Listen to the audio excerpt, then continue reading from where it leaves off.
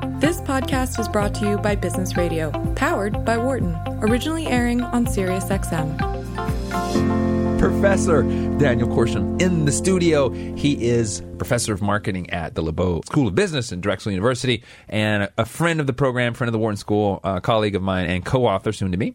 Very, very glad that you're here to join us in the studio to talk about activism, your work, which has to do with corporate social responsibility, all this cool stuff. So this one I think may be more familiar to people.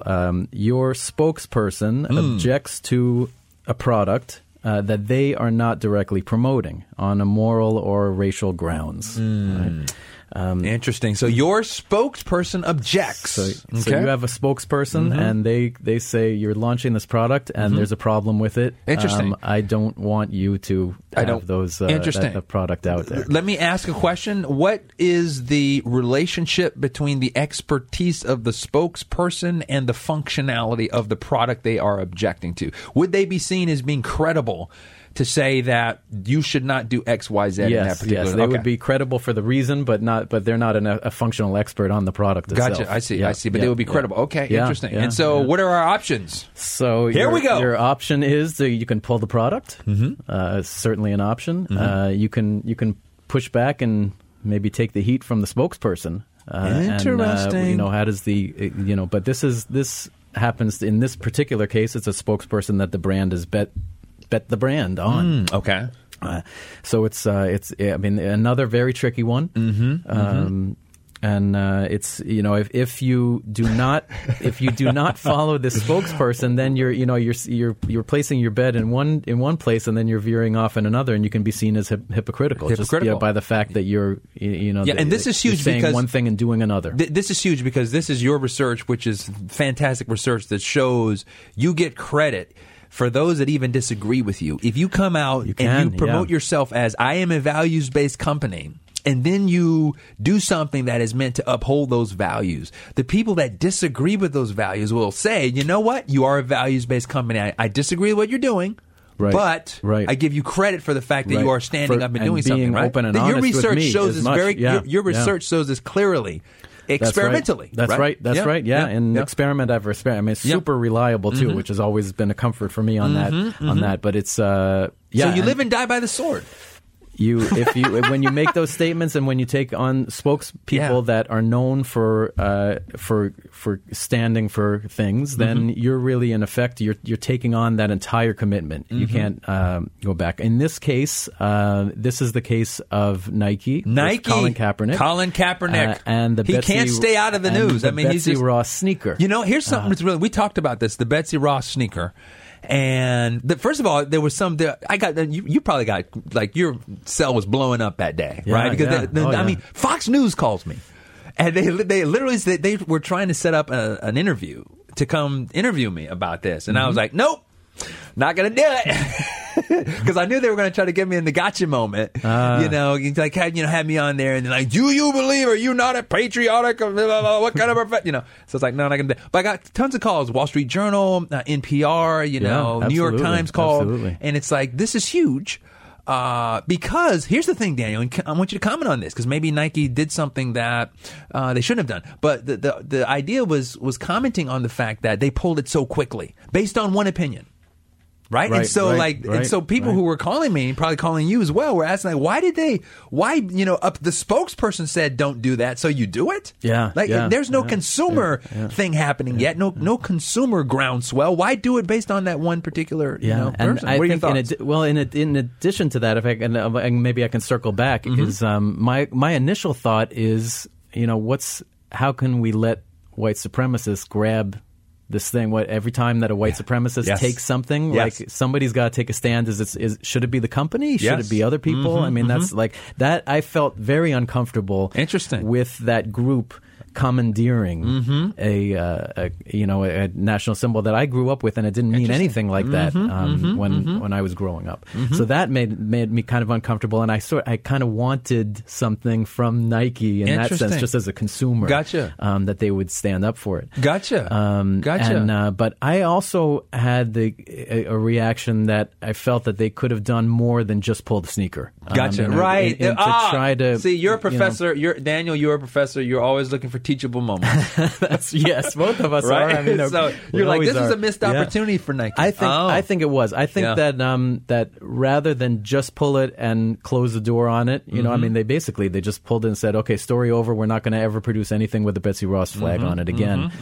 That they may have missed an opportunity to maybe tie something in so that the purchase of the Betsy Ross flag became a more defiant sort of a thing that, interesting. You know, to make them that would have been sweet to do something in a way that the white supremacists would not be able to wear those shoes, right? Because there would be something else attached to them. Whether there's I don't know, you know, I mean, just thinking out loud, if it even says unity or something like a slogan or something that's below the Betsy Ross flag, that would make a white supremacist not want to wear them. Interesting. How about this? I believe there's 13 stars in the circle for the flag. Maybe you could take 13 like civil rights and social justice activists, put on the box or something, on the box, or on anything. Yeah, that's amazing. Yeah, just to make it so. I think that's possibly a missed opportunity for them there. That's very interesting. What was really interesting about this, I was asked to talk about this all over the place, and every single time I went to talk about this,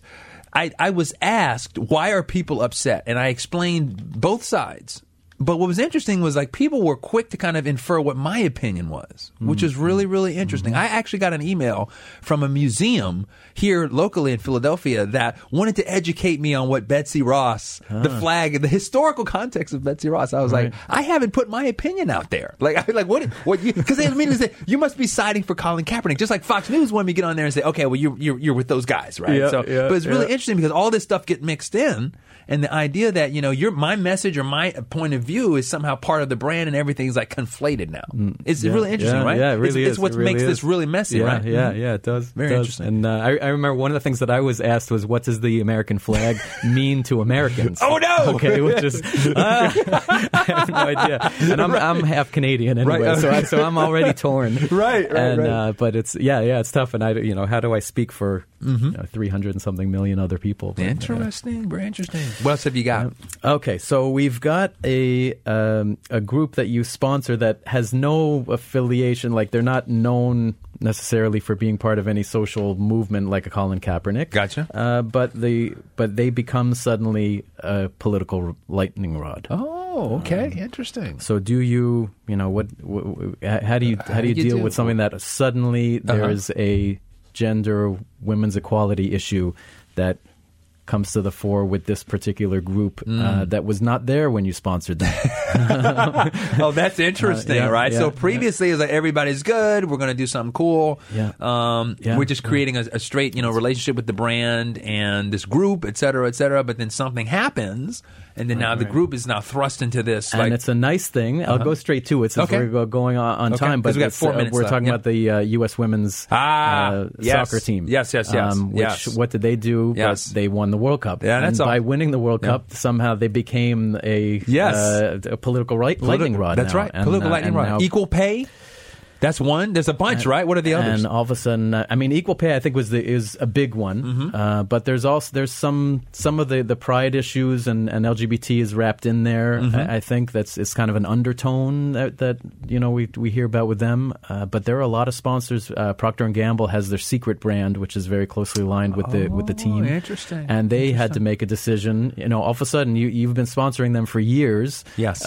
You've been thinking in terms. The brands have been thinking in terms of we're looking at the segment. So here mostly women, but I think that's expanding a lot into men also. But we have this segment out there, and you've got the segmentation mindset, which is one that I'm partial to, and it's very and I think it's extremely powerful. But at the same time, like I think if you get stuck just on that mindset, sometimes you can get hit all of a sudden by one of these political things, and then next thing you know, they have to make a statement on whether they support equal pay or how much they support. They have to demonstrate it now. Right. How did they solve? What was the thing that they did? They Secret made a donation. They made a donation to. It wasn't going to come close to covering the disparity in pay between the women and the men, but it was over $500,000. $500,000 bucks, okay. Yeah, which they said was a certain amount for each player on the team. Oh, interesting. Interesting. Like yeah. Because it's absolutely, when you look at the actual data, it's absolutely egregious, the extent to which, right? I mean, the women's team is much more successful. And the ratings are more, too. The ratings are higher. Yeah, that's the thing. Yeah. So it's not like they can say, well, I know we're not really making as much money here, so we have to pay them, commensurate with the lower amount of revenues. No. Yeah, it's just just percentage-wise of their total draw is much lower. And Secret took the opportunity to say, we're going to give some money here, and we're going to contribute to this gender equal pay activist movement here, right? And hopefully that's going to resonate with some consumers. And I think that was important that they did something, like they took an action rather than just the statement, right? Especially since they're reacting to it, right? So when you're reacting to these kind of things as a brand or a company, it's really critical to show that you're not just responding, you're not just doing a knee-jerk thing and going through the motions and giving it lip service, but that you're actually doing something. And even though this was, for them, it's not a tremendous amount of money compared to their full marketing budget, right? It's still something tangible. It's something that they can point to. Mm-hmm. And so the bottom line here is, brands, you just got to be a little bit careful here when you're getting involved. You have to have some kind of balanced, purposeful, diligent decision calculus in terms of thinking about, what are the things that I should be focused on in terms of how I'm going to sort of deal with these sudden political lightning rod moments for my brand. Yeah, right? yeah. And my sense is that what I would advise a brand or company to do is not so much to look at at all of the individual sponsors and try to vet everybody for every kind of issue, but just to have a solid understanding of what's important to this company. What are the things that we really care about, and what are the ones that we don't, so that when it comes along as a surprise, you're prepared, even though that it could come along like the U.S. soccer team just because they win the World Cup. Exactly. And here's the surprise. We're going to be off the air in 18 seconds. So Daniel Korsham, thanks so much for coming on the show tonight. Listeners, you can find out more about Daniel at lebau.drexel.edu. Follow him on Twitter at Daniel Korsham. Thanks a lot, sir. I appreciate you. Always a pleasure. Excellent. Thank you. For more insight from Business Radio, please visit businessradio.wharton.upenn.edu.